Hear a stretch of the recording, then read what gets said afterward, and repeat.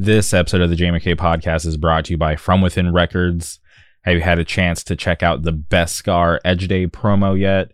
If not, go boot up your Spotify, Apple Music, Tidal, Bandcamp, and go stream that shit. Awesome straight edge hardcore coming out of Pensacola, Florida. Shout out to the guys in that band doing awesome stuff for the scene. And if you're not following From Within Records on social media, please go boot up your Twitter, your Instagram, click that follow button to stay up to date on all the current news. Later this month, MH Chaos will be dropping their self-titled LP, which is super awesome. The vinyl's moving fast. If you haven't had a chance yet, head over to the From Within Records Big Cartel and go pick yourself up a copy while supplies last. Next month, November 12th, 2021, Shackled, Doubt Surrounds All is going to be released, and I am still very excited. I love Shackled. I love that record, and I know all of you will too. And like I always say, please support From Within Records because they support us. On today's episode, we traveled to St. Louis. We tracked down Blake. He plays bass in a band called Time and Pressure, and they decided to call it quits. Even though they have a record release show happening later this week on Thursday, I find it very interesting. They're doing this weird tease, but I get it. You decide to call it quits. You have one foot out the door. It might be better to go, even though it's very sad. I love that band. They do hardcore right, and it's just sad to see a good one go. But I wanted to reach out and talk to Blake before it was all said and done. He's a really great guy. We connected on social media, and it was a pleasure for me to be able to sit down and hear his perspective on his journey with this band. It was awesome. And for anybody who's curious, this won't be the last Time and Pressure podcast. We have one more lined up. It'll go down next month, but a little more on that later. But please strap in, enjoy this conversation. And without further ado, welcome Blake Fowler to the show.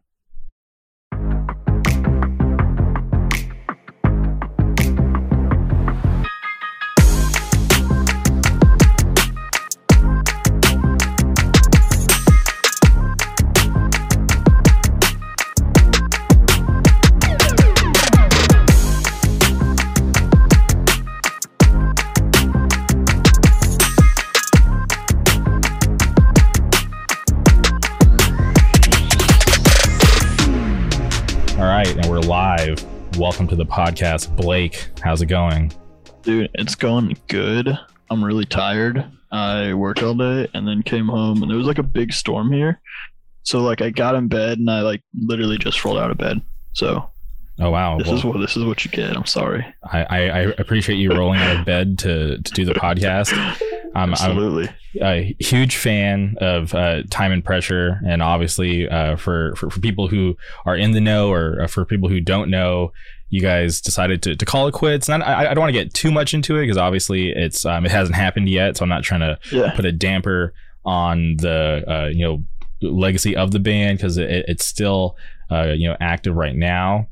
But I just want to say that I'm a huge fan of Time and Pressure. Obviously, I've had on your bandmates on multiple times to talk about your guys' music, and it's just I just wanted to let you know, and I've told you this off air before, but I just want to let you know that I'm super bummed that you guys are deciding to call it quits because I say it, and I got a lot of flack. People call me crazy, but I still stand by it. I think given the landscape of hardcore, which is vast, right? There's so many good bands, and it's no shade on anybody else, but when I listen to Time and Pressure, I honestly think you guys are doing it right, and the type of music that you guys have produced, I literally think it's top 5 hardcore of all time. Great band. Honestly, thank you. I really appreciate that. This is the first band I've ever been in, so like Time and Pressure holds part of me that like no other band will probably ever have. So I truly appreciate like just all those kind of words, and we can go into like the whole reason of why we're breaking up because we haven't really said that yet to anybody. So like I'll let you have that, but like it's not really anything crazy. Okay. Well, so I just want to preface, James Andrew will be coming on the podcast next month. So we're sick. Yeah. Because I this is how much I love the band. I didn't want to let it go without having them on one more time, because that's something that I love doing, right? Since I discovered Time and Pressure, I'm like, all right, cool. They came on for this latest release. I want to continue to have them on and try to push that band as much as I can, going forward. And obviously they were on before Halfway Down came out, and I was very happy that they were still down to do it, that we stayed in touch, great relationship. And when the news came out that it was going to end, I was like, all right, I have to reach out to them to have them on one last time, because I don't want to just let it go, because I actually, like, you guys have been good to me. Like I said, I enjoy the music. So I just wanted to kind of give at least one final send off for Time and Pressure for everybody who's been listening and who cares about the band. Dude, thank you. That's awesome. But from your perspective, how did this all start for you? Like Time and Pressure, like how did you meet up with the guys? How did you join the band? So this is kind of weird. I'm significantly younger than everyone. And I don't know if you know that or if anybody knows that, but everyone in Time and Pressure is about 10 years older than me. So for me, I ended up one day just like, I've always wanted to be in a band. I've always played an instrument. I was like, okay, who wants to start a band? Posted on Facebook. Hours later, Drew comments, hey, Time and Pressure needs a bass player. And I was like, okay, cool. Let me check this band out. I've never heard of this band. This was, at the time, only the demo was out. So I listened to it, and I fucking hated it. I'm going to be honest. I did not like it. So I was like bouncing back and forth in my head, like, do I want to do this band? Do I like not want to do this? So I was like, okay, well, like, what's the worst I can do if I say like, hey, send me your stuff, I'll learn it. And if I don't like it, I don't like it. I ended up playing it, and it was a ton of fun. So I was like, yo, this is actually kind of sick. So it helped me like move out of like this little bit of music that I was into a lot like broader, like more in depth of what I was listening to for hardcore. Mm-hmm. And then I ended up practicing with them a couple times and joined the band. So yeah, as simple as a Facebook post kind of brought me into Time and Pressure. I knew none of the guys beforehand. I find it interesting and cool that you, even though you weren't a fan of the demo, you still took that chance and went through with it, because you could have easily just kind of listened to the demo and been like, yeah, this is whack. I want to play in something that I actually like or something that's cool. But the fact that you took that chance, and I like, when I was younger, I never really looked at like long-term shit and even like bigger picture stuff, right? I if I was in that position, I would have been like, okay, that band sucks, I don't want to play for them. Not realizing, oh, I could, get my foot in the door, play with this band that might not be my favorite thing right now. There's a chance that we could grow into something good. I can now meet other musicians and maybe find people who want to play the same stuff as me and just kind of branch out that way. I never really saw the value in doing stuff like that till I got a little bit older, just having to go gain some experience. Like sometimes I just always wanted to just kind of go from like no experience to like the best shit. And it just, I didn't realize that it's not always like that. Sometimes you have to put in the work, go network, go learn some shit to get to the top, to be good at whatever craft you're trying to learn. Yeah, it was pretty cool. Like, especially like being young, I was pretty lucky to get in with like some older dudes who didn't suck. Mm-hmm. And like, they were like super cool about like helping me learn about like older bands that I should care about and like stuff like that. 'Cause man, 22. And at the time, I think I was like 19 when I joined Time and Pressure, maybe 20. So I was pretty young. I didn't know too much. So it was cool to have like older dudes around who like wanted to help me out. And if I'm being honest, I don't know the exact age of Drew and them. And you say that you're like 10 years younger. Like, can you give us a specific number? Because I'm really curious how old you actually are. Me? Yeah. I'm 22. So they're in their 30s. Okay. So yeah. So they're like the same age as me. So yeah. So I'm like fairly young for like hanging out with those dudes. Yeah. Yeah. And I used to think when I was 21 or 22, I moved out to Orange County. I was like, yeah, I'm feeling like an adult. I'm old. This is crazy. Life is been so long. Like what am I going to do now? But here I am in my early 30s. I'm literally 10 years older than you, and I'm just like, like hearing somebody and talking to somebody that's literally 10 years younger than me. I was like, oh god, I actually feel old, but just in terms of age, right? But not like my mind, my body. I still don't feel that old. I talk about it all the time. I still feel like this weird like youth, but it's pretty interesting how this whole thing works out, because growing up and being a kid watching movies and stuff, it's always like I can't wait to be an adult so I can do whatever I want, and, eat ice cream for dinner or whatever, all that dumb shit. But it's just like, it's kind of happens over time, right? There's not just like this big moment where like I had this like epiphany where like, okay, I think this is it, I'm actually an adult now. It's just like growing through life and just going through different experiences. You get more responsibilities, and I just kind of figure things out. And even at this point, right, I'm 32. I sometimes like to think that I have things figured out, but I'm constantly learning and still growing, which is nice and awesome.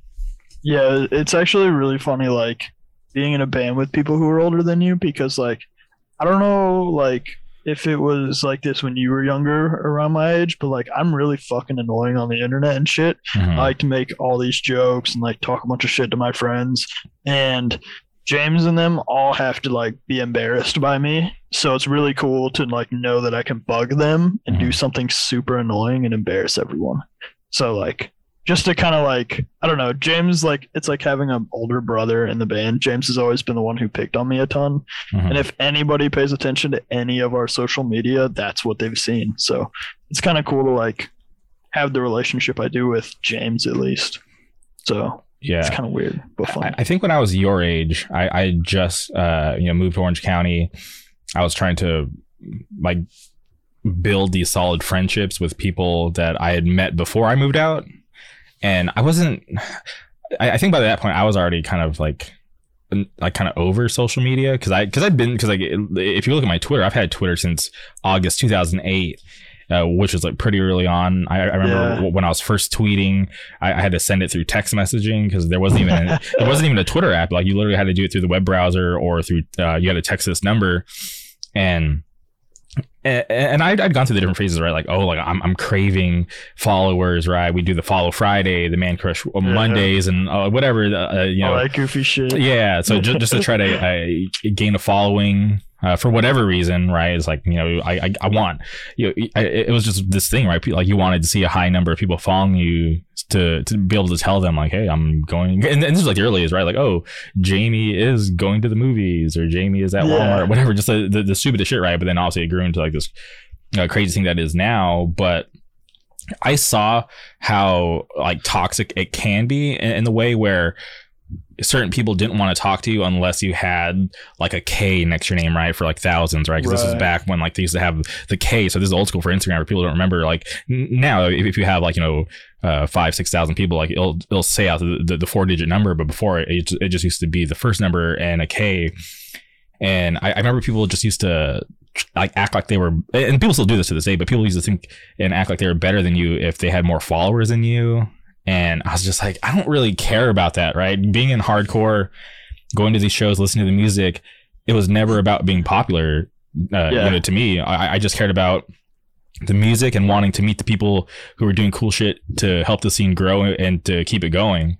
I didn't care, to go and, rub elbows and say hi to everybody at the show. That shit just never mattered to me, because I just always saw through it. I was just like, it was always fake to me, right? The person. It really is. Yeah.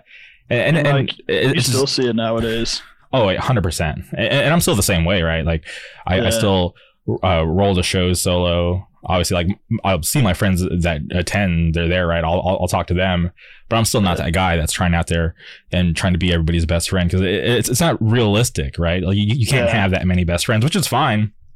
Do what you got to do, but it's just like at this point, even now, like I post on social media, right? It's a lot of promotion for the podcast. Whenever there's a new episode out, like I'll go post it on my Twitter, my Instagram. It's up on the website, and other than that, it's just like K-pop shit and maybe Yeah, and just promoting my friend stuff, right? My friends are in, like, you know, bands that I think are cool or doing awesome stuff. I want to promote their shit. Or if my friends are putting on a show or playing a cool show, I want to post the flyer to let people know, like, hey, like, this show's happening. I may or may not be there. Check it out too. But check it out. You know, people might not know, because trust me, I've had so many people messaging me like, oh, like, I didn't even know that show was happening. Or I'll post a video of a band that I'm seeing live, and, you know, people hit me up like, what band is that? And I'm just like, oh, boom, I'm just trying to share the information. So I've gone from being like super personal on social media to just not so personal, right? It's like, I'm not out there posting like I know you like to post selfies, which I was laughing at. Oh, God, James calling out about your selfies the other day, which I think is funny, but I'm just not that guy, right? I barely post on my grid, right? The grid on Instagram. Like, I think that the last thing that I posted was the FYA flyer, because I'm so happy that it's returning. But the last time I posted a picture of myself was, I think, from 2019 or 2020, if I'm being honest.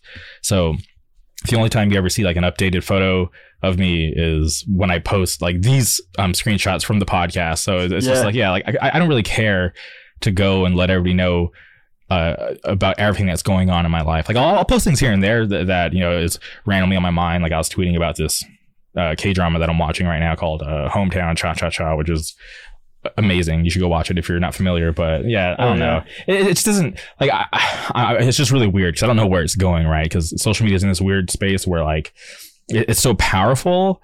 And I'm just trying to navigate it, and I'm trying to empower like the parts of my life that I think people would actually care about, right? Like the podcast. That's like probably one of the most important things to me. So that's why the majority of my social media is that, and not what I had for lunch, or, hey, I'm going to the mall to do this. It's just like, that's just like, to me, it's not that important to other people. It might be, but who knows? I don't think people care that much about what I'm doing. Yeah. My favorite thing with the selfies thing is it like bugs James, or like the other dudes all make fun of me because they like say I act like a young person. So I just do that just to bug them, really. But yeah, I totally get using social media to your advantage to, like, you know, throw your friends' stuff up there. I throw all my friends' music up on like my Instagram or like my Twitter as much as possible. There's a ton of cool stuff happening. It's cool to like be able to promote like homies and like anything that's good that's happening. So that's like the coolest thing about social media, is the promotion aspect. Yeah, 100%. And for me, it's always fun because I don't know everybody's relationships with each other, right? So it's fun for me to kind of slowly connect these dots when I'll post like one band, and then people reach out like, oh, like, you know those guys, or hey, we're doing a tour with these guys later this year. And I was like, oh, cool. I had no idea there was even a connection, but to slowly find out that, you know, obviously, like, I've known that as big as the hardcore scene actually is, where it's actually super small, because we're all connected.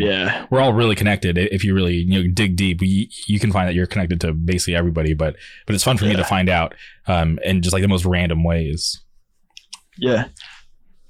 There's a band that I think you really, are you like a big fan of Chemical Fix? Do you like that band a lot? Yeah, I think those guys are awesome. The music they produce is super sick. I feel like they're gonna have a really you know, great set this upcoming weekend. Is it this weekend or next weekend? They start tour on Tuesday. Okay, so but them and Fixation. Great bands. So like, that was the first band I ever toured with Time and Pressure, was Chemical Fix. So it's like cool to see where they're headed right now, and like all the people who are into them. Like, all these shows they're doing lately are so sick, and they're getting like the recognition they like finally like have deserved. I've had our Shades Cast Far for like, I don't know, a year and a half at this point, and it being out and seeing what it's doing for them is really cool. So I don't know, there's something like that was like a little dot that connected, was like, okay, I know he like listens to Chemical Fix, and he's had, I know you've had Wyatt on here, I think. You gotta listen to that one. And just like seeing the homies do cool stuff. So, yeah, shout out to Wyatt, shout out to the Knife Layer, shout out to everybody in Chemical Fix. Shout out the Knife Layer. Yeah, I was gonna shout out the Knife Layer. That shit's the coolest name for a place. But yeah, it's just through just this weird spider web of having, you know, people on and getting suggestions, and then even discovering bands and hitting up my friends who I know those dudes, and being like, hey, like, you know, who should I reach out to?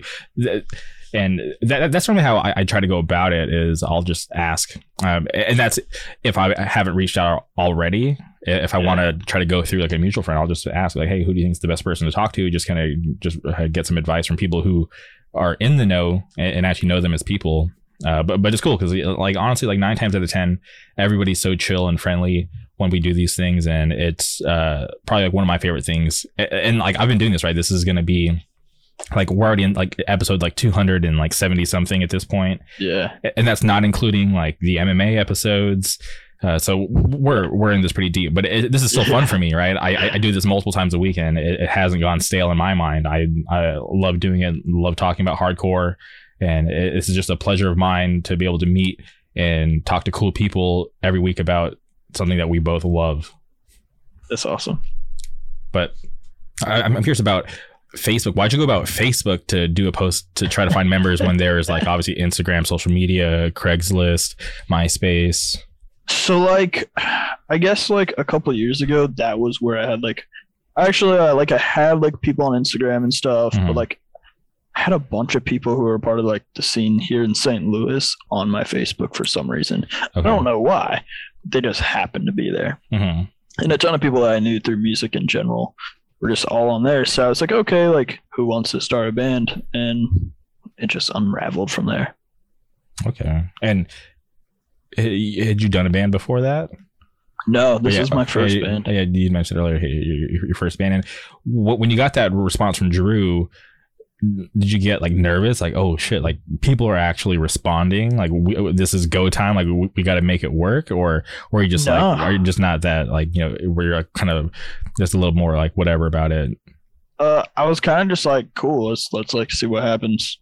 Just kind of sent it. I didn't really like care to like be nervous about it. If it wasn't going to work out, it wasn't going to work out, but it ended up working out. And I think my first show I played with Time and Pressure was like with Sanction and Knocked Loose and Harm's Way. Like it was like a fairly large show. It was like the second largest Time and Pressure show or something like that. So like that was a little nerve wracking, but like, I don't know. After a while, once we start playing, like everything is like kind of just normal. It feels like that's the place I'm supposed to be.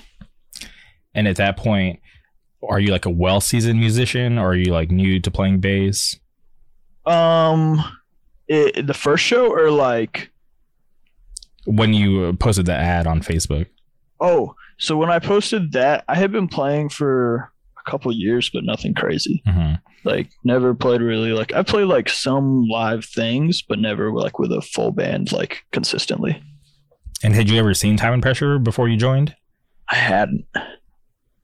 It was just like all new people, everything right off the jump. Interesting. Yeah.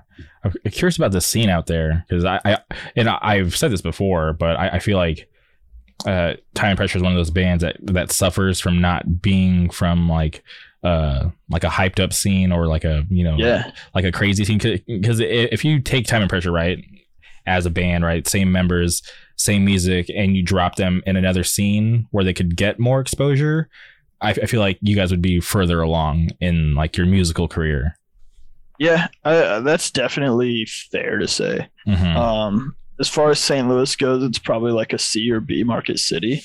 Like a lot of the big hardcore shows won't come to St. Louis.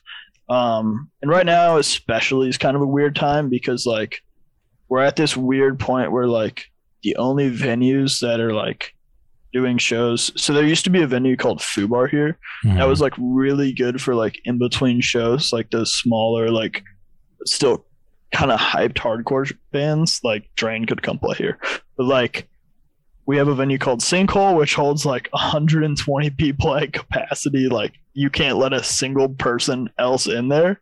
And then you have like this venue called Red Flag, where it's like, okay, you have 800 people. So there's nothing in between that.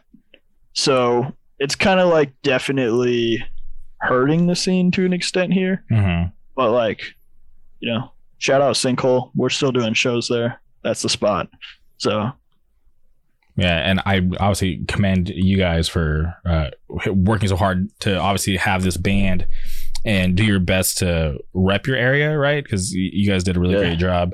repping where you're from and trying to put it on the map and working hard as a band, but also with James behind the scenes. I know he's was booking shows, and I'm not sure who else was involved. Still is.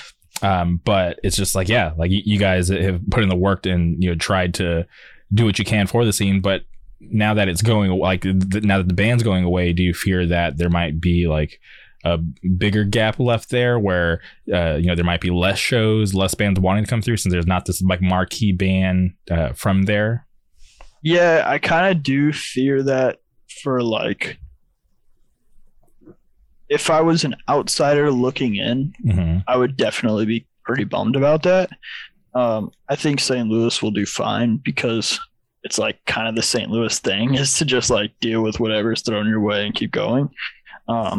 So I think like bands from here will do fine.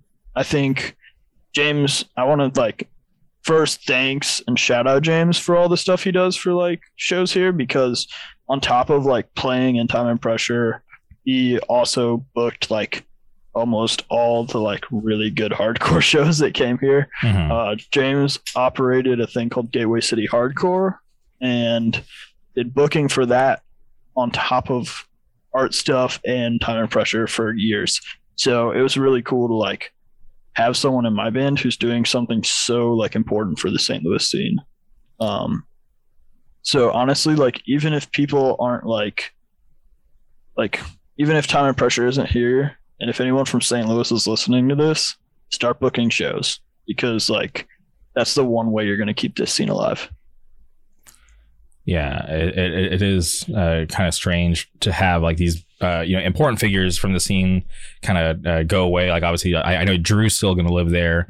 Yeah. James has already moved away, so he's doing his thing. But yeah, I hope that in the time that you guys were doing stuff, that there was this next generation of kids that had kind of watched you guys and are now ready to step up and take the reins, because it's going to be up to them to keep this going, because it could easily grow into something bigger and better. Or if they decide to, or they might think that they might not have the capabilities of doing what you guys did, that it might just go away, which is like one of the scariest thing to think about, right? That that a scene, like an active scene, could be there 1 year, then a few people move away, nobody wants to step up, and then that's like the start of shit declining and going away, and then that's going to kind of set you guys back even further to to try to keep building what you guys already have. Yeah. Shout out this like 16-year-old punk band from here. Okay. These like little 16-year-old kids. They're like awesome. Their name's Pinkville.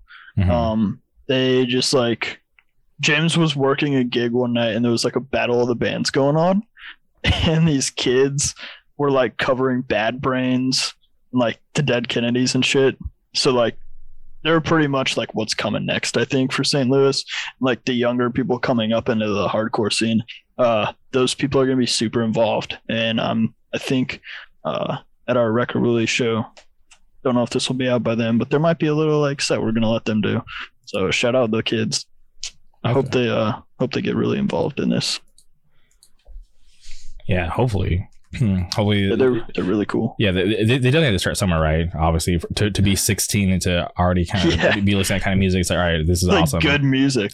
James was like, yo, this is fucking sick. Let them do a Bad Brains cover at the show. Yeah, it's like, who, like, and do you guys know where they came from or how they even got into it?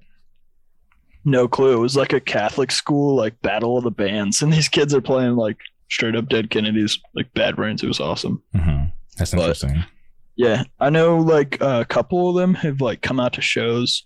I think one of them hit me up and were like, yeah, I was at the last like show when you guys and Chemical Fix played here, and they're going to be at the record release now.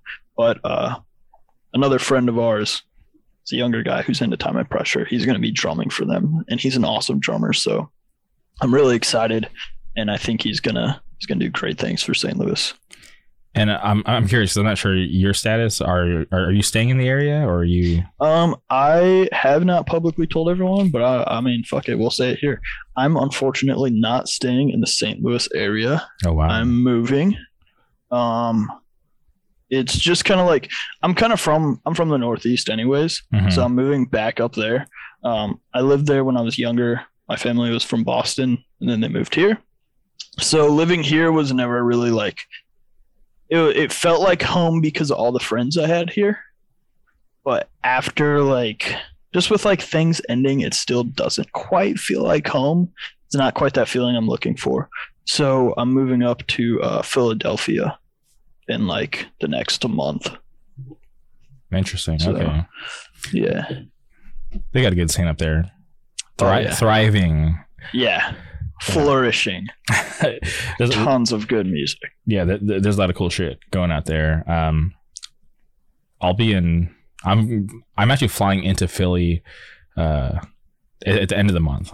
First time in Philly. Are you going to the Night Flare? Sadly, I don't think I will have time. Yeah, and if I'm being transparent, I have not spoken to Wyatt about it. And honestly, not a lot of people even know that I'm even flying into Philly. So this is like, breaking news, whatever. Not that big of a deal, but yeah, I'm flying into Philly at the end of the month. Sick. Yeah, Philly's a really cool city. Yeah, I admire PA hardcore, because when I look at the history of that scene, and even just a lot of bands that I liked growing up, even still like to this day, and even some of like the newer bands going on, people watching the video, you can see this. You got the Payback. Yeah, so it's just, I'm always repping From Within, but just the PA hardcore scene is definitely something special when you think about it. And even if you get into like you break it down like outside of Philly, just like the rest of the state, there's good bands like all over. So it's just insane. Jersey too. New Jersey has some really sick bands. Shout out to my friends in Never Again and Cut Down, newer bands doing cool shit out there. So fuck yeah. Yeah. And rest in peace to Brute. They'll be doing new stuff soon. But also, there's just good hardcore everywhere. That's why I love this type of music, and maybe that's why it's like stuck with me for so long. I've always been so fascinated with what other scenes are doing outside of my own, and maybe that's because when I was younger, we didn't have because I grew up in the Palm Springs area, so we didn't have like the best scene. So I know what it's like to struggle and go through a drought and have to travel to get to shows. So I've always been fascinated, because like when I'd have to drive, not me driving in the early days, my older friends driving these, 2 hour drives to the show, 2 hours home late at night. Yeah. I always wondered like, man, what would it be like if that shit was just down the street from us? Yeah. And then, maybe that's what sparked my fascination of like what's going on in other scenes. Cause I was always a big fan of the Boston scene growing up, like late 90s, early 2000s, all that, like the Boston beatdown type shit. I was always just so curious. Because it was just, it was so new to me that I wanted to know everything. So I always had this weird fascination with what other scenes have going on. And when I listen to a new band, I want to hear the music first, obviously, but then I'm always curious, like, where are they from? Not that it really matters, but I'm just curious about, like where and like how this music came out of like this particular area. Certain like areas have certain sounds for sure. So it's kind of always like cool to be like, I think this band might be from here. And then, maybe they are, maybe they aren't. True. But then it's also even cool when you hear a band and then you find out that they're from like one particular scene, and you're like, holy shit, how did this one scene that's, known for a certain sound produce this band that sounds nothing like it? It's like, oh, cool. Like kids are feeling like trying something new. Yeah. Like they have those like creative juices, right? They're like, okay, they probably understand and respect what's going on in the local scene, but they're like, like we want to kind of spice it up and mix, like throw in something new into the mix, right? Yeah, which I always think is awesome, because I think about this all the time, because people always worry about the trends and like and like what kind of bands are like popular at the time, and it's just like it doesn't really matter, right? Yeah, you should just base it off that. Yeah, I always tell people like you should do what you want to do, whether it's popular, whether it's like unpopular, just do it, and if it's good enough, it'll catch people's interest, and you'll be able to do stuff with it. And granted, it might be harder just because it might not be the popular sound, but if it's good enough, like you'll break through. And it's probably better to be different than follow the trend that's currently going on. For sure. It's always funny because like Time and Pressure is a fast band, and like I wouldn't say like a year and a half ago I wouldn't have said that like fast music was like very popular, but like there's a lot of fast bands now, which is like sick as fuck. But you always had like people who would come up to me and like any other member of Time and Pressure and just be like, hey, You ever heard of this band from here called Time and Pressure? They wouldn't recognize it was us or something. Mhm. We're like, yo, no, I've never heard of them. What do they sound like? And they're just like, yo, it's really fast. And that's all they could say. So like, I don't know. I like when people step out and do weird shit with their music. I know a lot of people have like beef with like, I don't know, beef about it, but like seem to get annoyed when bands try new shit. And like just because it's like different, they don't like it. But like I think it's super cool when someone tries to do something creative or like weird with their music. Yeah, I always see or tend to realize that bands that are doing something different tend to get a lot of hate. Yeah. And if they stick it through, I feel like they're able to kind of turn everybody around. Because I think about a band like Twitching Tongues, right? When they first came out, they were getting a lot of like weird comparisons and people talking shit about Colin singing and blah blah blah. They're like, yeah, fuck this band, this is like so whack. And I'm like, all right, that's cool if you think that, but I love this band, right? And obviously they believed in what they were doing, they stuck it out, and look how far they were able to get, right? And still probably one of the biggest bands to this day. If they choose to play a show, I know kids will come out. Yeah, people pull up for that. Yeah, because if you go back and watch that LDB set, which I'm like so jealous of. I'm like, why did they do that set? Why do they do it there and not in California? But I get it. But like I still love that band, and I think for them at that time to come out and have that sound and sound different than every other Southern California hardcore band, it was brave of them, and also it took a lot of risk to do that and to not listen to the naysayers and to stick to their guns and continue to write that kind of music and like I said, just grow into something awesome. That's what you have to do. You can't let, and it's hard, right? Like if people talk shit and are negative, sometimes it's hard to ignore the comments, but you got to realize like they're just haters. Just continue to just focus on yourself, and that's all that really matters. Do what you want to do. Yeah. At the end of the day, write music for yourself. Don't write it for anybody else. Yeah, and you could end up doing some cool shit. You change the scene, right? Because if you just fall in line and you're like, all right, it's the time and period of like New York hardcore's coming back, like every band's gonna sound like that, which is fine. I love New York hardcore, but don't be afraid to do something different just because you don't want to ruffle any feathers. It's just crazy to me that some people are that scared to not want to do sound different. Yeah, and just do what they really want to do, right? They'd much rather kind of take the easy way and just kind of fall in line and fit in and get liked by everybody for the most part. It's weird. Yeah, it's like, okay, you'll play a couple shows doing that, but like, what's the point? Yeah. Yeah, and for anybody who's been around long enough, you realize that every type of hardcore gets popular again, right? Yeah, so, right now we're seeing like the turning point era. Yeah, so it's just and it is crazy that some bands kind of pop up and it seems like they're like in the wrong era, but people love hardcore in general. So no matter what type you're playing hardcore, like if it's heavy, fast, melodic, whatever, there's people out there that are gonna love that shit no matter what's popular at the time. If it's not popular, or even if it is, I always just try to encourage people to just write what you want, have fun with it, enjoy it, and just don't try to follow the trends just because it's the safe thing to do. For sure.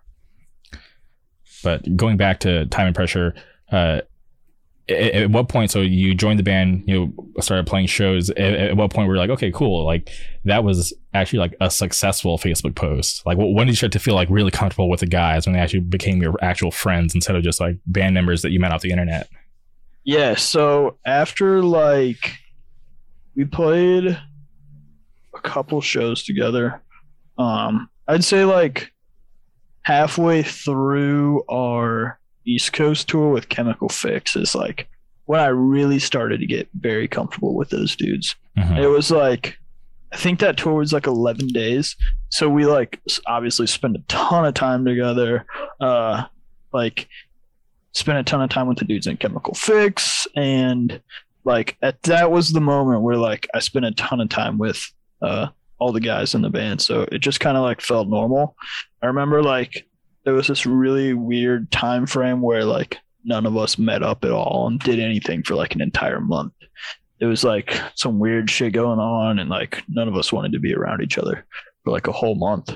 And we came back and they were like, fuck it, we're gonna do it like almost a 2-week tour with this band called Chemical Fix. So it was cool though. I think that's like definitely like the time frame where like we packed 9 people into a hotel room and then all got way too comfortable. So, and you say things got weird and like weird to the point where like could the band have broken up a lot earlier, or was it just like for sure that band could have been broke up in like probably like June or July of 2019. And it's just like turmoil between you guys, or is it something you can speak on? Because I want to like get too deep. I don't know. I don't want to speak on it because it's like just like personal stupid shit. Okay. It's just like one of those things where like it definitely did not need to be as big of a deal as it was, if that makes sense. For sure. Yeah. And most things can be fixed with a conversation, right? Sit down, have a real conversation. But a lot of times, people are either just too stubborn or don't realize that it can actually be fixed with just one conversation. Because most of the time things like, beef, drama, whatever, it's not that deep. Yeah, exactly. Right. Normally it's just like some bullshit. And it's just like people like to use that as an excuse to actually just like, okay, we got in some dumb argument. I'm actually going to use this so I can actually hate you. Yeah. So okay. It was like my 3rd show ever with Time and Pressure that instance happened. And I was like, cool. I just like joined this band, started to kind of like it, and we're going to break up. But I'm glad we didn't. Okay. At that time. But okay, one last thing on that. Okay. Was it you? It wasn't me. Oh, okay. All right. Yeah. Okay. It was not me. All right. So it wasn't the new guy. Yeah, it was not me. I would have spoke on it then. So how does this 2-week tour with Chemical Fix come together, right? 2 bands from 2 different scenes. Like, was there already friendship in place, or was it just some internet, buddy type stuff? Nah. So like we didn't know Chemical Fix at all, really. Mm-hmm. We all met during the first show we ever played together, which was in Bethlehem, Pennsylvania. And it's like an hour outside of Philly, I think. And I think it all just came together because like both of our bands were on the same record label. We were both on Safe Inside, and we're like, fuck it, let's do some shows together. You guys are from the area, and it'd be sick. So I had actually never listened to Chemical Fix until that tour. And I was like, what the fuck? This is like the coolest thing I've ever listened to. Because like I was still like 20 years old, if that, and like didn't know anything about like American Nightmare or like all that era of hardcore. So it was cool to like just watch these dudes act fucking insane and play like this just insanely like powerful yet full of emotion type of music. Yeah, I definitely love that camaraderie, right? 2 bands on the same label playing this random show and just deciding like, hey, we should link up and do shit. Yeah, which it happens, but to hear that it was just like kind of something like a little more organic, right? That there was no real relationship beforehand. The only thing really tying you guys together was the label, which is cool because whenever I look at if a band signs a new label that I'm into, I'll go and look at the roster and be like, man, it would be so cool to see this new band tour with like one of the bands that have already been on the label, create some super tour. I'm surprised more labels don't do that, right? But maybe that'd be fucking sick. Yeah, but maybe it's like, oh, we don't want all of our bands on one package when we can have them on multiple and make more money. Yeah, business aspects, business type stuff. I get it, but it would just be so cool to see more stuff like that. I love what Triple B is doing in December with their showcase, right? Yeah. Triple B and Scanlan putting on that showcase out in New York. So many awesome bands. Like a band like Pillars of Ivory, right? Who's super rare, just because their members are doing other stuff that are more active. So it's not like Pillars of Ivory is going to go on tour. Who knows? Maybe they will. Right.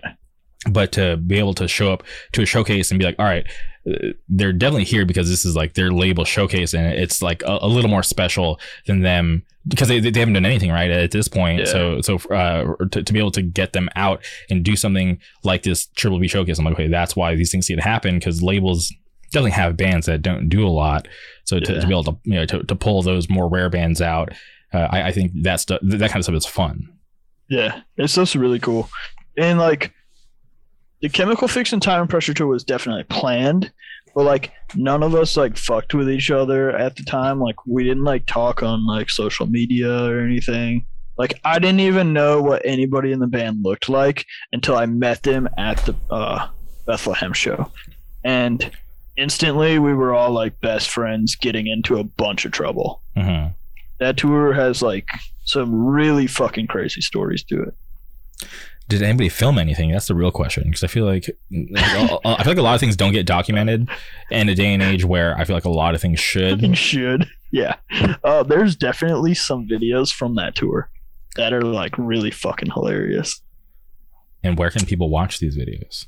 I don't know if everyone can watch them because I don't think they're out there like that. Okay. There's definitely a couple pictures out there on the internet of it, but I can get you some of those videos if you're interested. I think we need to get it out to the public. So someone needs to make like a tour vlog. Even though it's like way after the fact. Just be like, guys, just compile all the footage that you guys do have, and like, all right, this is all we got. Check it out. Yeah, that'd be sick. I know, like, at one point, Drew did a blog over that course of that 11 days. Okay. And he kind of talks about some of the stuff that happened in it. And it ended up coming out. He posted it on the internet, and then it ended up coming out through that little book we did. So I did this little book with a press from, I want to say, like, the state of Massachusetts. It's a friend who used to sing for a band called Crafter.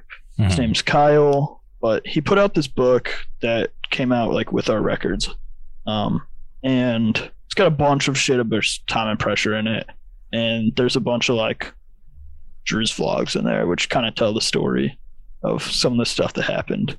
I can tell one of those stories. It's fucking hilarious. It's one of my favorite things to talk about. So if you want me to, I can. Yeah, I'm curious because okay. This is you selling that book, right? Because people may not have got a copy or may not even be aware. So do your thing. I'm curious to hear this story because you speak so highly of this tour. I'm so curious. Okay, so we play this show in Adams, Massachusetts, in this coffee shop, and it's a cool show. Like, we've been like on the road for a couple days at that point. Time and Pressures definitely was on the road longer, but we were all just kind of like tired anyways. We were like 1,700 miles from home and just wanted to like chill and eat. And the dude at the venue was just kind of like really pissed off and like got mad at us for eating inside. And like, it's a cafe, but they weren't serving food or anything. But on the front door it said no food inside. We didn't load in the front though. We loaded in the back, so we had no fucking clue. So me and Mikey from Chemical Fix, I don't know if he's been on, but Mikey Bafalco and I were eating like a slice of pizza, and Mikey's getting screamed at by this dude at the coffee shop. And then Mikey almost fought him because Mikey's like a psychopath, but like in the best way. And almost threw him through a railing or something. It was pretty crazy. But Mikey like put him in his place and told him to go home and go back inside. But then after the show, Mikey ended up like stealing a gumball machine from the hotel lobby and bringing it up to our hotel room. So we like open the door and Mikey's just standing there holding this whole fucking gumball machine. Like the ones you put the quarters in to spin out a gumball. And there's 3 different kinds. So we're all just like, what the fuck are you doing? He's like, I found this. So we're like, okay, Mikey, like you got to go put this back. Well, Mikey decides that he didn't want to put it back. So to show everyone he didn't want to put it back, he gets completely naked and picks up the gumball machine and goes outside into the hallway and just starts walking to put the gumball machine back. And somebody opens their door and sees Mikey. And he freezes. And the first thing out of Mikey's mouth is, I'm sorry, this is my senior prom, and I was told that I was allowed to do this. He's just standing there in nothing but his socks. It's like literally just like chaos at this point. And there's this like in the video, because we got this on video, he turns and looks over his shoulder and gives us a smile. And if you go to one of our like demo recordings, there's that picture with just his face turned around looking at you is in the background. And it says like prom ? But yeah, that's one of the crazy stories is Mikey got caught butt naked putting a gumball machine back and almost fought the venue owner like within a couple hours of each other. So I have a couple of questions. Did anybody get any gumballs before he left? No, I think I did not want any gumballs anyways. I was tired, and yeah, that was a no-go. And I'm so curious, why is the cafe so adamant about no food in the cafe when it seems like that would be a normal thing? Yeah, I totally thought it would have been a normal thing too. But the guy was just like, he wasn't even like cool about it. Like, Mikey was really nice about the situation. I don't want it to come off like Mikey was being an asshole, because like it was really loud and the guy's like, hey, come here. So like Mikey walks over there and like he's talking to him really nice, and like he's like, oh, I can't hear you, it's really loud, like can we go out and talk out back? So Mikey walks out back and he goes with him, and the guy just starts like screaming in Mikey's face, and I was just like, oh no, this is not the person you do that to. Like I knew like at that moment, like this is going off the rails. Yeah, because when you like start off a conversation with like that much aggression, it's like, how can you expect the person you're talking to like have any like respect for you or to even keep it chill? Yeah, it was pretty close to like Mikey just straight up whooping his ass. I actually remember Wyatt going, fuck it, hit him, and like luckily Mikey didn't, but we ended up having to smooth stuff over with the venue owner to get like paid for the show and stuff. But yeah. I mean, all in all, it was a good show. It's a good memory. Yeah. Now I'm just puzzled because like it's not like the cafe was open and you guys were kind of not. No. Yeah, like not giving them business or whatever, which is like whatever. But they weren't selling any food, nothing. Yeah. And now I'm just so curious because it's like you guys are obviously a touring band. You have to eat. Yeah. So that's kind of what we all thought too. Yeah. It was definitely strange. And why not put signs on the back door? Right? Because I'm thinking too, if it's that serious, and there's people obviously not going into the front at that point, let you guys know, like, hey, this is our venue. We just don't want people eating after like the cafe closes. Yeah. And like we totally would have bought food from them if that was like the case. Like, oh, you can eat inside, but you just have to buy food from us. Like we would have done that. Yeah, for sure. That would have been super convenient. You guys are definitely going to be there early, set shit up. I don't know, places are weird. Maybe that's just like, for sure. You guys just, maybe I was like on a weird power trip or something. Yeah, not sure, but I'm just glad it all ended up working out at the end. Okay. So going back to, this whole thing with Time Pressure wrapping up. So obviously you have, Prom Core coming up, but you also have like the record release show.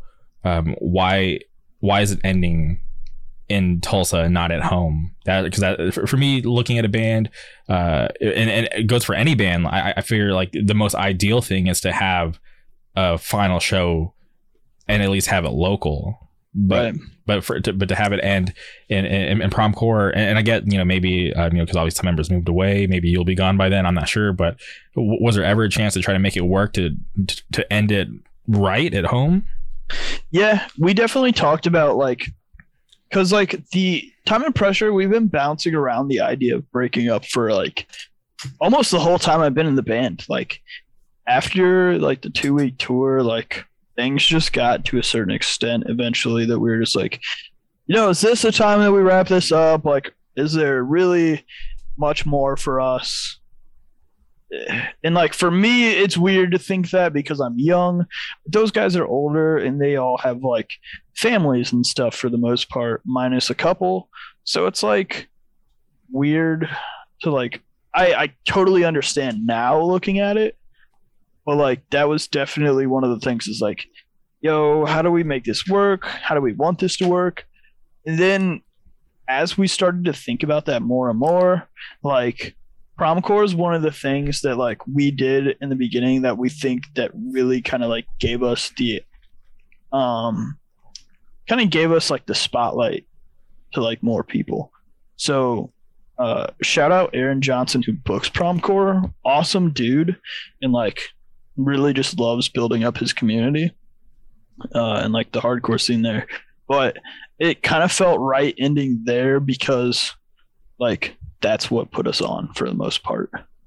And like getting to do the final show at home, like it sucks that it's not like the last show ever, but it's with our like best friends in Chemical Fix. And like, I don't know, there's something just feels right about ending it with all our friends. man, I just feel like there's obviously, and this is me being a selfish fan, but I just like think about Time and Pressure in like so many different settings, right? Like I'm like imagining, Time and Pressure out here in California, because obviously, I know you guys have friends out here. Your record labels out here.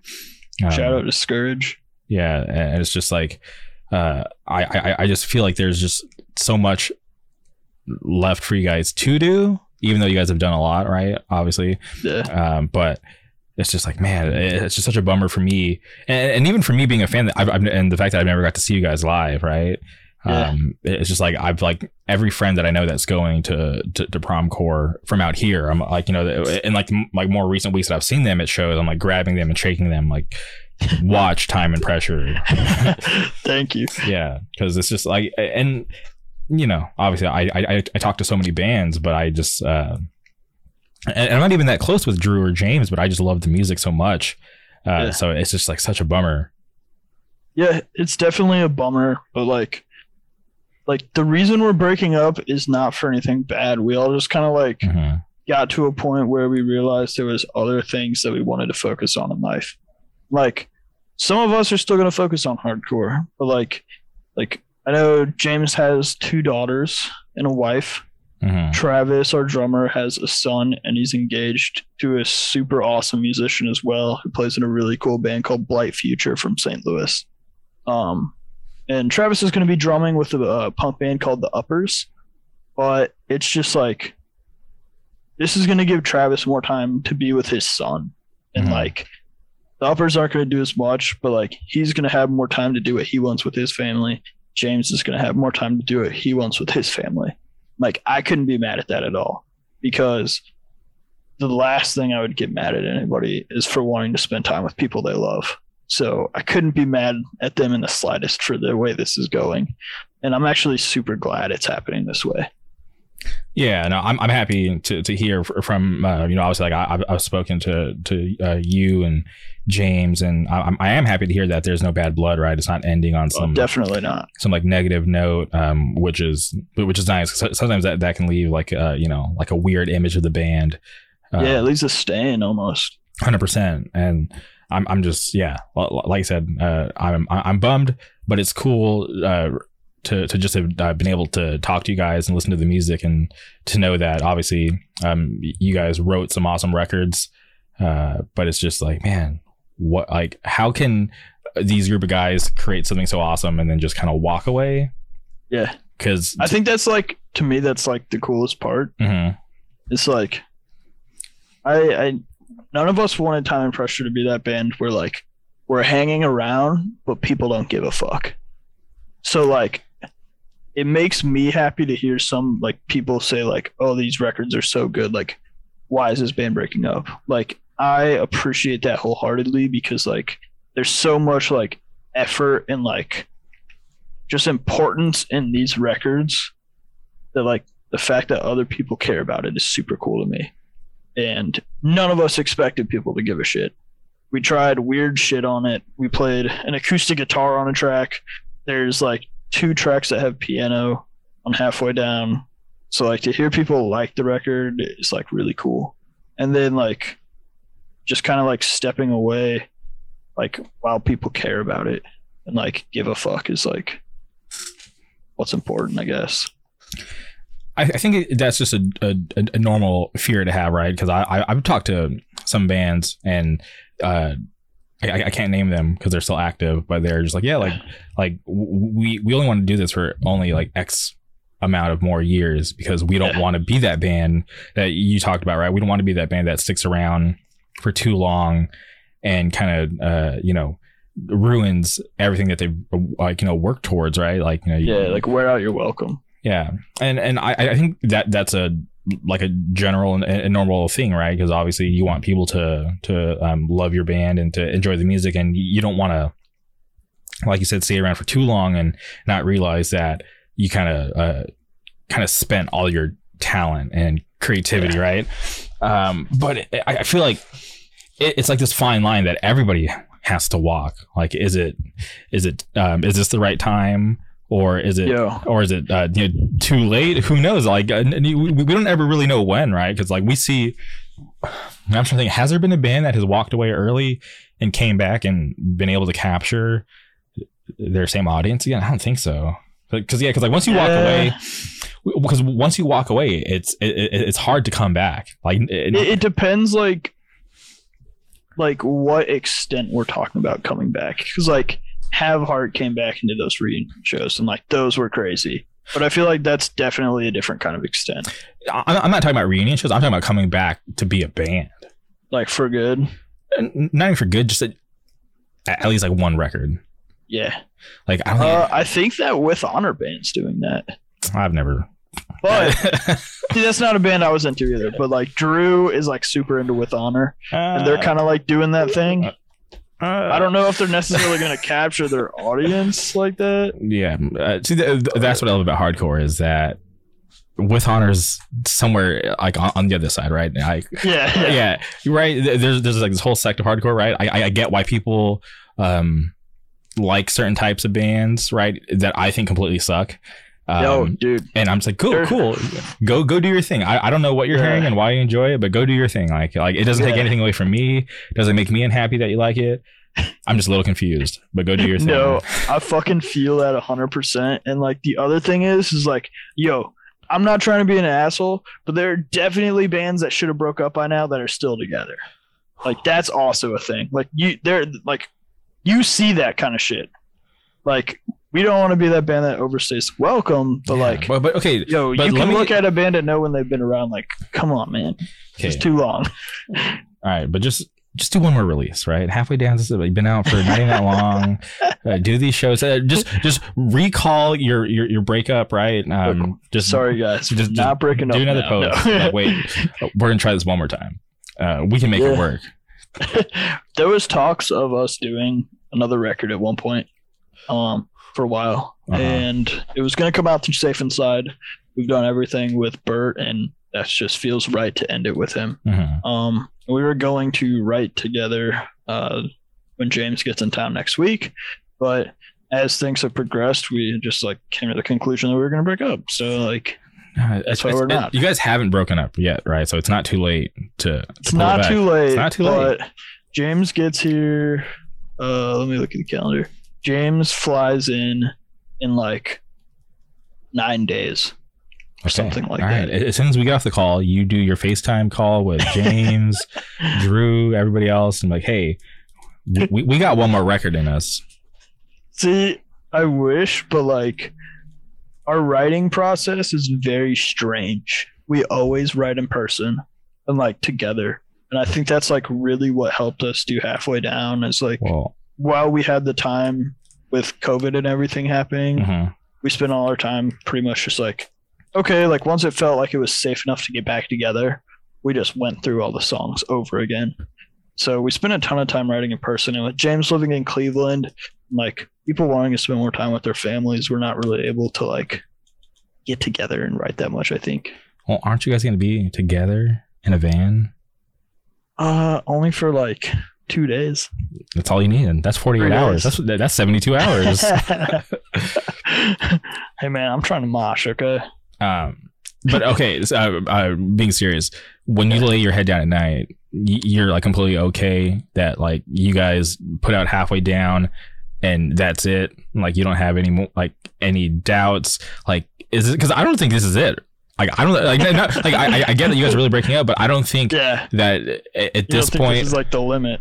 I don't think so because I think it's gone stale yet, right? Obviously, like when it comes to lyrical content, or I don't know if the guys are spent when it comes to writing music, but when I listen to that record, because if I'm gonna be honest, and I don't like to talk about this, because it's pointless, but bands will send me music early, right? I'm sure I'm not the only one, right? People get sent stuff for sure. I get that. So I got emailed Halfway Down early, and it probably sat in my inbox because I'm really bad at checking stuff out. Because I want to, when I check out like stuff that gets sent to me, I want to give it like proper time, right? I don't want to just put it on and be like, yeah, cool, I listened to the record, whatever. I want to listen to it and actually like pay attention so I can give honest feedback if it's warranted, right? Or if they ask me what I thought of the record, I want to be able to tell them something honest and not just give them like these generic, cues. So it sat in there for like probably like a week or two. And then I finally got around to it and I was just like, I was blown away. I'm like, what the hell? Like this shit's going to be crazy. And yeah, like I just don't think you guys are at that point where people are kind of sitting and have this image of Time and Pressure as a band that's kind of spent and, should hang it up. Yeah. I'm glad that like other people don't have that image of us. That's like one thing we've definitely been worried about is that people are like, why the fuck is this band still around? So it's like relieving to hear that. But I think it's just like, it's one of those things where like personal life just like calls to have more hold in the music part, I guess.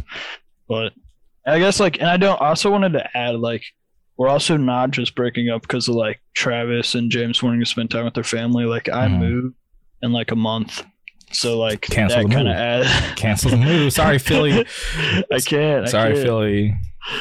Cancel the move. Fuck it. Cancel the move. Remove that Instagram post. Put up a new one. You guys will be good, man. The internet will forgive you guys. Yeah, true. Baddest band in the gateway city.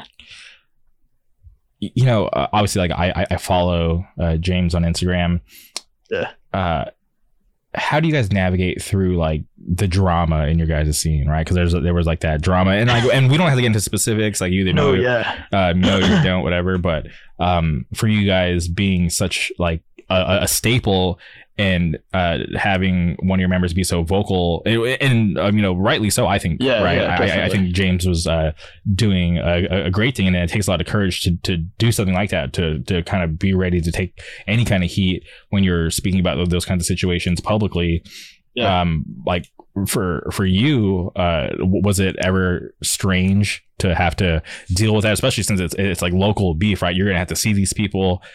Shit can get strange. What was it ever any issue for you, or were you happy with how he was handling it? I'm perfectly happy with how James handled that. Mm-hmm. Just for the sake of like, I'm proud to call James my friend. Yeah. Like I'm proud to have friends who stand up for shit that they believe in, and like.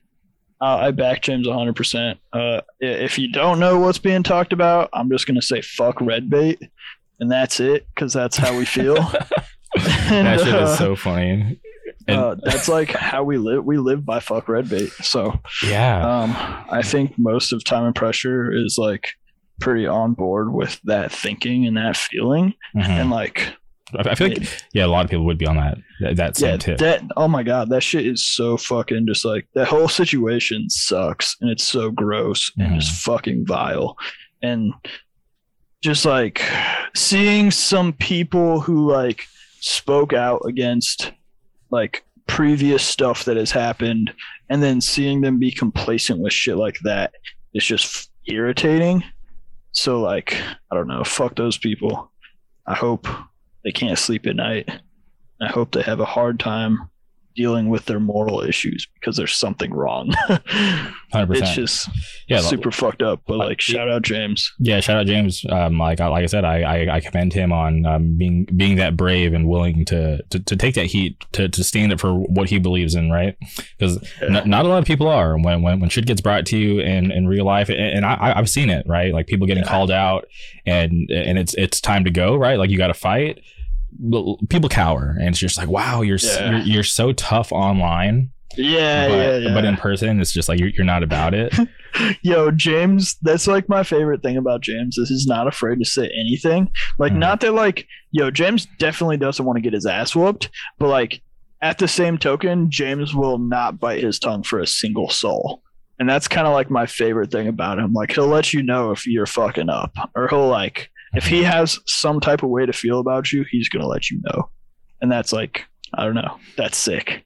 That's a good friend to have, because sometimes people will just want to tell you things that they think you want to hear, and don't have the guts to tell you how things really are, even if you are fucking up, right? Yeah. Yeah. So surround yourself with people who will tell you the truth, even if it hurts. Cause, straight up. Yeah, because I'd much rather have that, right? Like the people that I have around me,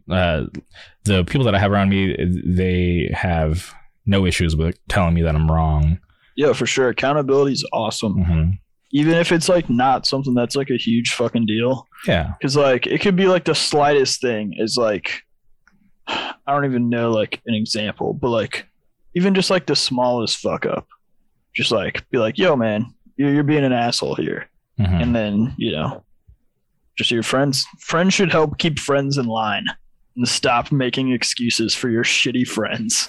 100%. Right. It's and I'm not perfect, right? Like I've you know, made mistakes For sure. And my friends have let me know like, hey, like that wasn't cool. You know, or like just like you said, hey, you're legit being a dick, right? Because sometimes I'm pretty stubborn, and and I like to you know, poke and push my friends' buttons like when we're getting into it about arguments or whatever. And obviously like I'm not like out to like, you know, make anybody like feel terrible about themselves, but when we're arguing, we'll poke fun at each other, right? And like I said, I'm not perfect. I have my insecurities, whatever. But when it goes a little too far, right, my friends will let me know like, hey, you're fucked up. You're fucking up. Like chill the fuck out. And I'm just like, all right, cool. Like I definitely appreciate that, right? That they're comfortable enough to let me know that I'm, you know, being an asshole straight up. Yeah, definitely the best friends I have around. And James is super like, just that whole situation. I'm 100% backing James on how he handled it, how he talks to those people, and like lets them know like, yo, this is fucked up. You're trying to sweep it under the rug. That's not cool. So, yeah, because things can easily go that way, right? People be like, oh, they'll look the other way. Like, yeah, like it happened. Like, let's not make a big deal about it. Yeah. But not James. I like James a lot. He's always I've always enjoyed talking to him, but also I just love having him and Drew together, because I don't know if that's how is it always like that? Yes. Okay, see, is it just like James making fun of Drew the whole time? Yeah, they're just kind of going at each other. Yeah. They're like best friends, and it's like that like 1,000% of the time, except like when James does it to Drew, it's like in a joking way. When James does it to me, it's like, hey motherfucker, I know what's going on. Like he's always trying to like make fun of me in the slightest, but like it's like having that big brother in the band. Like the relationship James and I have built together as friends has become like super important to me. So I wouldn't have it any other way. Yeah. And think about how strange it is, right? From that one random Facebook post. Yeah. From that one random Facebook post. I think I'll probably talk to James for 10 years. Annoy him for another 10 years probably. Now imagine until he like gets serious with his life. Imagine if you would have ended up in Red Bait instead. Me or James? You. I'm sorry, I don't play bad music. Now I'm just thinking like this parallel universe, right? Drew doesn't answer the post. They do. Fuck. Dude, I just wouldn't be in a band before I'd play in that band. Fuck that. Okay, for sure. So I love Time and Pressure. Like I said, I'm sad to like I was seriously sad when I heard that shit, right? Because I'm like I said, I'm not like that close with James or Drew. So when the news broke, I reached out to James immediately, and I was just like, geez, what the hell's going on? Like, and like I was not just, like I said, happy to hear that it wasn't anything negative between you guys, but also it just took me by surprise. Like this young band, you know, it's only been what, like 3 years, you know, about to be, it might be 4 coming up on 5. Yeah, so for this young band who's doing solid music to hang it up, it's always strange to me. But I get it, right? You guys have your reasons, so all I can do is just be respectful and just be happy that I got to kind of talk to you guys while it was all going on, and hope for that reunion show in like 3 years or something. Yeah, maybe. I don't know if that'll ever happen. There'll probably never be a Time and Pressure reunion, as I hate to like, bust it out there. That's what every band says. We've talked about it. It's like, this is probably like, I think, so like, I don't know if this will come out before next week, but like what ends up happening like is on the day of the record release show, we are playing the record in its entirety and then like a few old songs, and that's for the record release show. But we did that because like those songs might not ever get played otherwise. So that way we at least play every song at least once. And yeah, it's gonna be something. Like I think none of us expect to do a reunion show ever. So Yeah, you don't expect to, but life happens, right? Weird circumstances. You guys, weirdest things have happened. True, right? There's trust me. For as long as I've been around, I've heard it. Oh, you're never going to see X band because so and so hates hardcore now. They're doing this type of music, and lo and behold, right? I've stuck around. I've seen X band get back together and probably do a little more than they should, but right, yeah, yeah, for sure, yeah. But and like I said, this is me being selfish because I've never got to see you guys. It just never lined up, and it just makes me sad that I exist in the same era as Time and Pressure, but I never got a chance to see you guys. Yeah, I mean, I wish I could we could have a show just for you, because I would. You're such a nice dude, and the care I can hear for my stupid little band in your voice makes me happy. So I appreciate all the hype and love for Time and Pressure, but I don't know. It's just gotten to the point where I don't know. It's going in the ground. Yeah. Burying our love.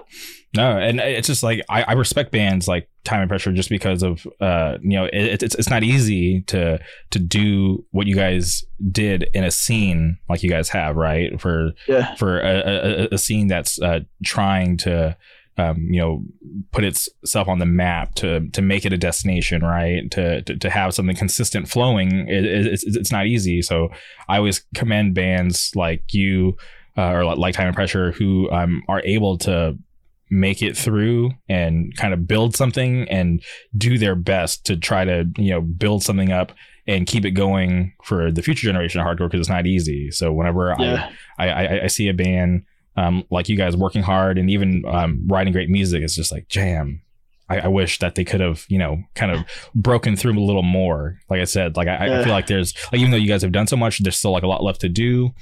But like I said, I get it. But I just want to give you guys your roses, even I have for the last couple of records. But like I said, I just want to give them now and do my best to just let people know, hey, Time and Pressure was this band from the gateway city repping hard, and they did cool shit. You can put them up against a lot of current hardcore bands and they sound a lot better, and people are going to get offended. It's fine. But I believe in your guys' music, right? And I don't say that a lot publicly, but when there's a band that I really truly believe in, that I really like, I'll go out there, and I know people are going to look at me crazy, think that I'm a weirdo for saying this, but no, I definitely do mean it. And when I tweeted out about Time and Pressure when the record dropped, I definitely meant that. So yeah, I appreciate that. I guess if you're not from an area where the scene isn't popping, I guess you kind of don't get that. And I know you get that because like you said, in Palm Springs, you would drive 2 hours to go to a show. That's how it is here.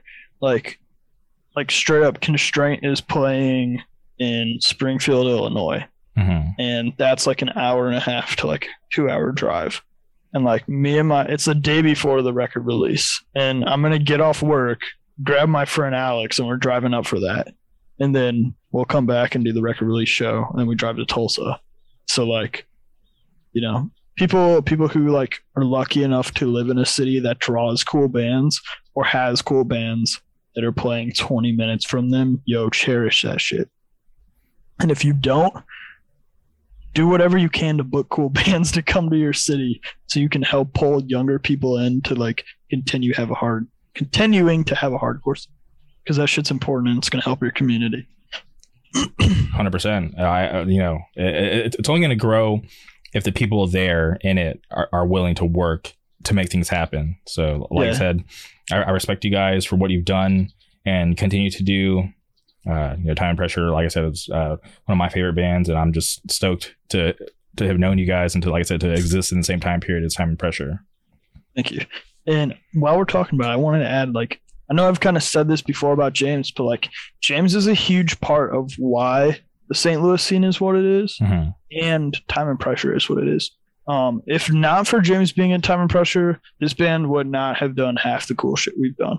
And I just want to kind of commend him for that, because I'm gonna give respect where it's due for that. And like James is already starting to like book shows up in Cleveland, and that's super sick. Like it's just like what James does. It's like he goes and he books cool fucking shows. So if you're from Cleveland, get to a gig because James is gonna bring some cool band that you're gonna care about in 3 months to your city. So that's amazing. And for anybody listening, James and Drew will be on next month after everything is wrapped up, and we'll kind of put the final ribbon on this whole Jamie OK podcast time and pressure relationship. But like I said, like the guys, I'll still continue to be friends with them, but it'll be sad. But also, it's like bittersweet to be able to wrap things up with them. But it's something that like I just hope you guys have fun this next like week and a half and be able to enjoy these moments and cherish them, because I know they're gonna be something special for all of you guys. Yeah, I will say as like the days approach, like it's starting to become like kind of like unreal, but like I'm getting like closer to like coming to terms with it. Mm-hmm. Like I say I'm like fine with it and like things are going to be fine. And like, oh yeah, like, this is like nothing too big of a deal. But like as the days get closer, like I can feel like my care and emotion that I have for this band like start to grow and like realize like, these are like the last 2 shows I'm ever going to play with these dudes. And I've spent the last 3 or 4 years traveling around the United States, like, being a dumbass, spilling shit all over me in the van, or just like, doing stupid shit that a 22-year-old guy does around his friends. So I don't know. I'm thankful for the people I got to do this band with. And like as the days come closer, I'm kind of starting to realize like, this shit's actually coming to an end. And it's definitely weird. All right. Well, I kind of want to switch gears, something a little more positive. Yeah, it's very somber. So yeah, no, it's great. Like I said, I definitely appreciate the time and pressure talk. But before we even got on air, I commented on your headset, the chair you're sitting in, and I'm curious, like, what kind of video games do you play? Oh man, this is the worst question to ask. So right now, I am wrapped into this game called Escape from Tarkov. Okay. And I don't know if you've heard anything about it. I have. Or if the viewers don't know, I'll kind of explain. Okay, break it down from. Okay, guys. So Escape from Tarkov is this like really punishing game that's like, it's like one of the hardest. They say it's not for casual gamers. Mm-hmm. It's a hardcore like shooter survival game. And if any of you like play PC games, I highly encourage you not to play it because it's the worst. It makes me wake up and be a bitter human being all day. But it's actually like a ton of fun. And if you can get like into it and feel good, I don't know. It's just it's consumed way too much of my time that I'm like proud to like state. And they wipe the server every like 6 months so people can start again if they're like new and they want to try. They're not getting like walked all over by these guys who have like the best stuff in the game or anything. But it's just like on the basis that you go out and find stuff and bring it back, completing tasks, but at the same time encountering like computer players and then like real players. So it's just a very punishing survival game. So one of my favorite streamers, she plays that, she also has like a stream schedule, so she'll stream that occasionally, and that's only like knowledge I have on the game outside of watching like a 20-minute breakdown on how to pack your backpack or whatever. Yeah. But because I was interested, but I was a little scared to give my money to the Russians because it's not on Steam. Oh my god, yeah. Buying that game is like the most sketchiest fucking thing in the world.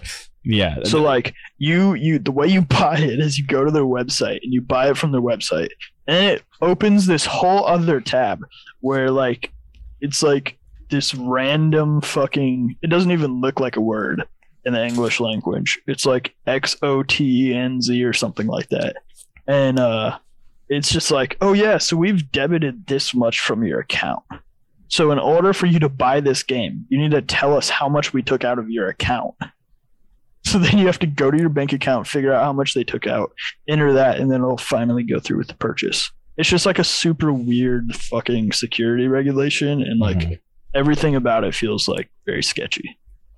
Yeah. You But you don't want to get hacked by the Russians. yeah, Long time ago, I said my debit card number and my PIN number on the podcast, not thinking people were going to be paying attention. And then I woke up in the morning and like $700 were gone from my bank account. And I was like, oh, I guess they were listening. I guess I gave them a little too much information. That wasn't fun, but I didn't know that they wiped the servers every so often to kind of give it like, a fair playing field for like newer players.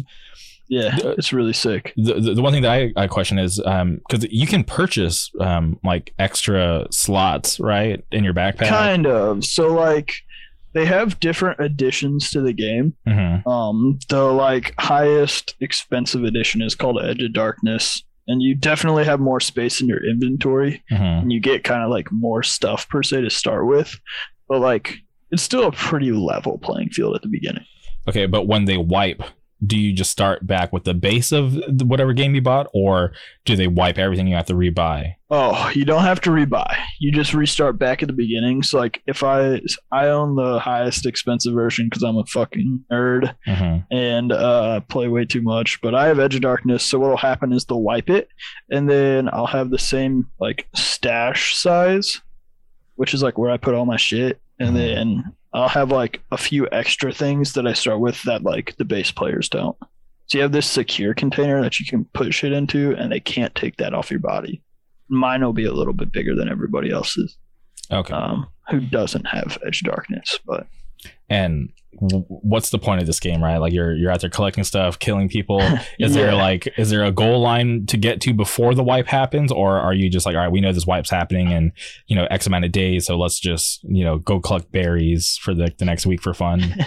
So it kind of depends. Like if you don't know a wipe's gonna happen, you're probably just like following along with the missions, trying to complete these like stupid missions that they give you that's like way too hard.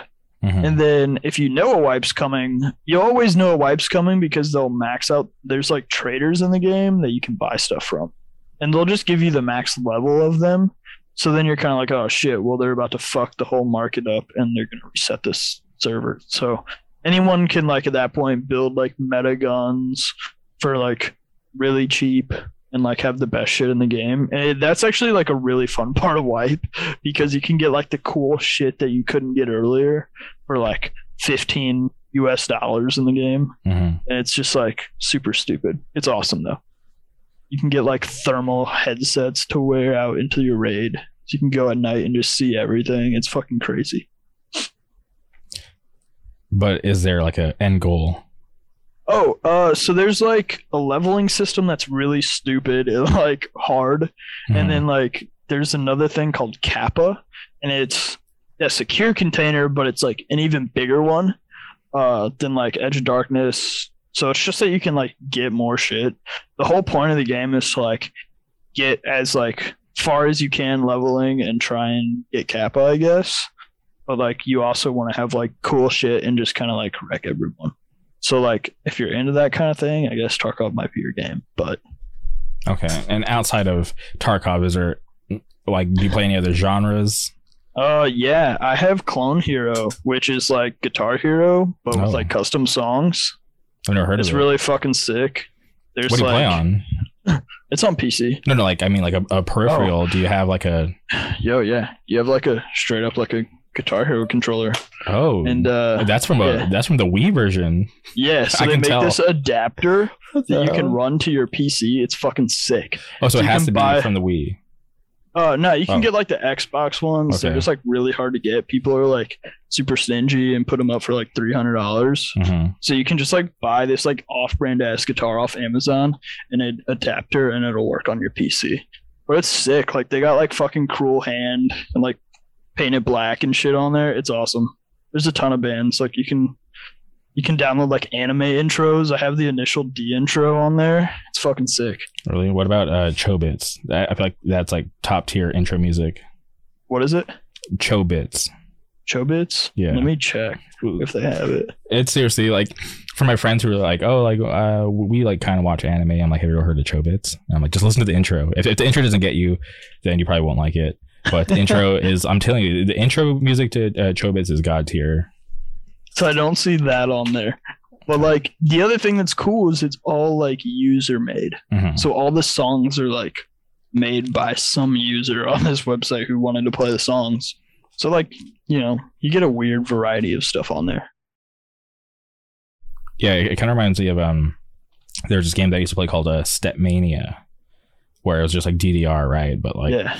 you could upload your own files, and people were, you know, doing like their anime packs, or they would like redo, you know, like obviously like favorite DDR songs, but they'd redo the steps to make it more fun or harder. Yeah.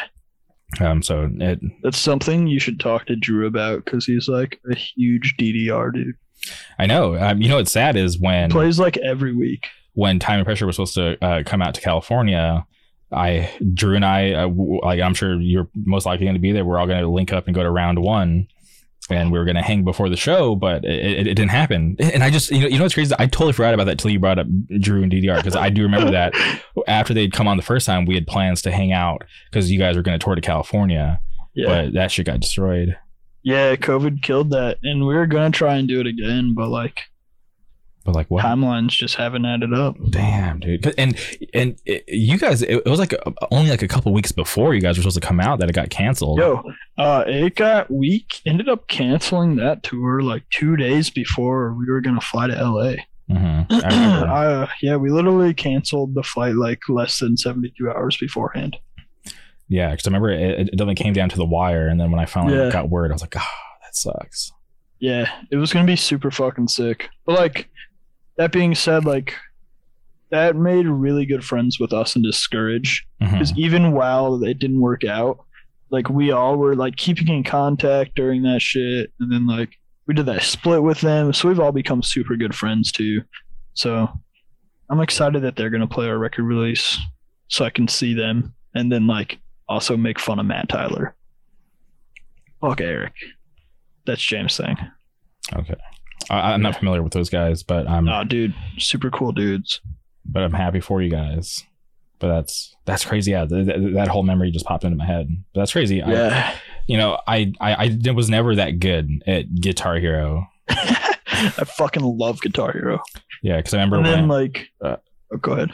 No, what was that one Dragon Force song that was like the hardest? Oh, Through the Fire and the Flames. Yeah, I remember I had a buddy.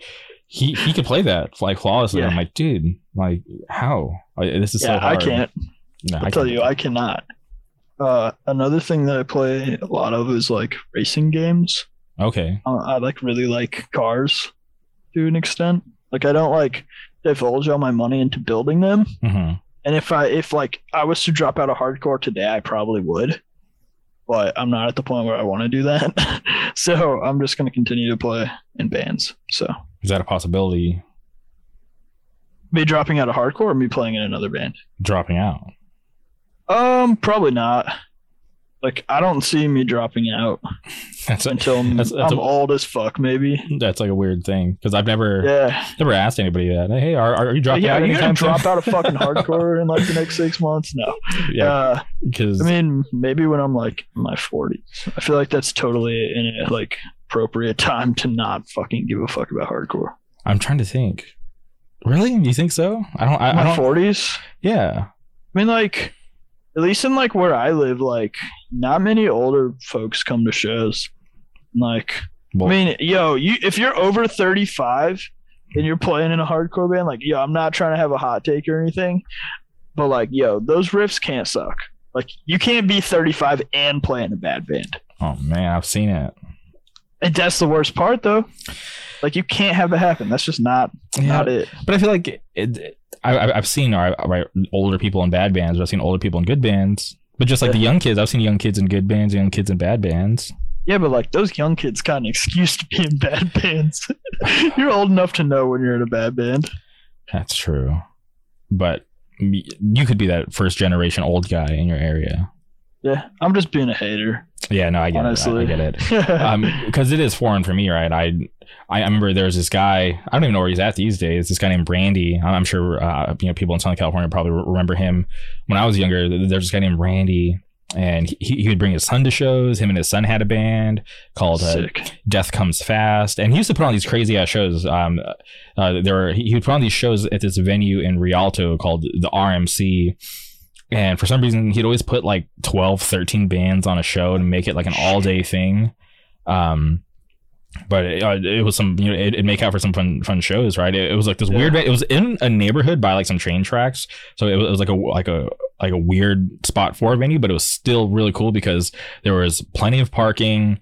The venue was big enough. The stage was in a corner, which was like the weirdest thing, right? It was like a corner stage that kind of went out, so like the room was like in a weird shape for the show. And the stage was really high for anybody that doesn't remember it, but the stage was really high. But they brought a lot of cool bands out there. Like I remember I got to see Waking the Cadaver showed up to play, but they didn't end up playing because my friends beat up some of the people that were there. They came back with bear mace. They came back they came. So like my friends beat up these random guys. They're like these, like, obviously they weren't like normal hardcore kids. They were there for Waking the Cadaver. So they beat up these dudes, and I was outside because it was like some band was playing that I didn't care about. So I was outside talking with some friends. Like right by the like, because there's two entrances, right? One for where the band's loaded, and then one where like the just the people attending the show goes in. So we were by the normal entrance, and these guys, I'll never forget, these guys come running down the stairs like beat up, and they were like pissed off, and I was like, oh, that's weird. I wonder what happened, not realizing at the time that it was my friends who beat them up. So they left. And then I remember they came back, and they were like in a pickup truck. They came back, and one guy ran up the stairs, and I saw him throw something inside, but I didn't think of anything of it because I was like, oh, maybe he just like, threw a beer can or just like something at one of his friends. And like, no joke, like 5 minutes later, the whole venue is like flooding out because like what they had done is they got bear mace and they like zip tied the handle down so it would like continuously spray out. Yeah. So they just threw like, it was like 2 or 3 cans of bear mace into the venue, and it and it just like had fucked everybody up. So they had to clear out the venue, and people were like freaking out because they didn't know who did it or why anybody would do that. But then obviously you come to find out it was because my friends beat up these guys, and then it clicked in my head. I'm like, oh, those guys that ran up and threw that weird stuff in the venue, that was bear mace. Because I was outside for the whole time, so I never got maced. But the whole show got maced, and Waking the Cadaver never got to play. That's fucking crazy. Yeah. And then, but good on them. They still sold their merch, made a lot of money. I resold that t-shirt for like $100. Fuck yeah. Yeah. Somebody wanted it so bad. I didn't care. I was like, you can't even read it. It was a black shirt with gold foil, right? It was like, Waking the Cadaver, their OG logo. I was like, I can't even read that. I just bought it because, I didn't get to see the band. I wanted like some sort of like, history that I was there. Yeah. But I was like, that $100 means more to me than that t-shirt. Fuck so take this shirt. I don't care about it. Let me get a Benji. Yeah. Holy shit. Yeah, but he would book like these crazy fests. Like I'd seen that venue is where I met my friends from Las Vegas. Like he brought Winch Mob there, so that's where like I met my Vegas friends for the first time. So that's like a legendary moment that I'll never forget.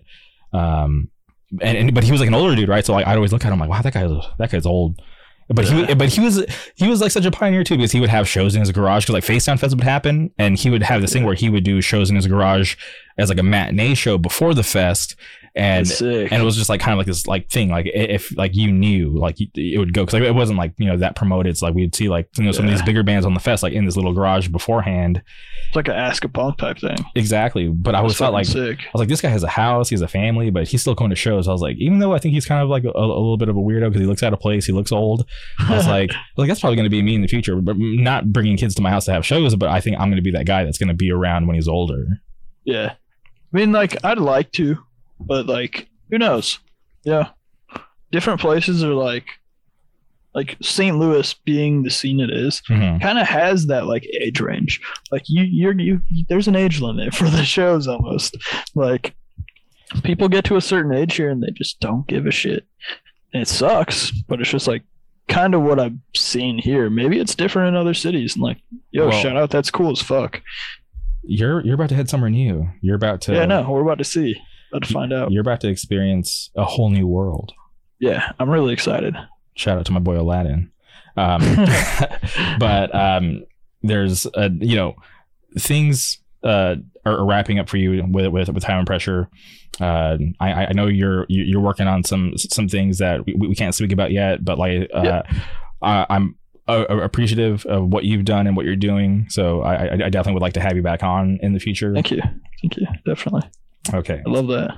100%. So, but before we go, can you tell people where they can find you, where they can reach you? What to look forward You to? can find me on Instagram at Blake X Fowler. You can look forward to more hot riffs and a lot of moshing. You can probably also look forward to seeing me have a bloody nose sometimes because I tend to break my fucking nose all the time.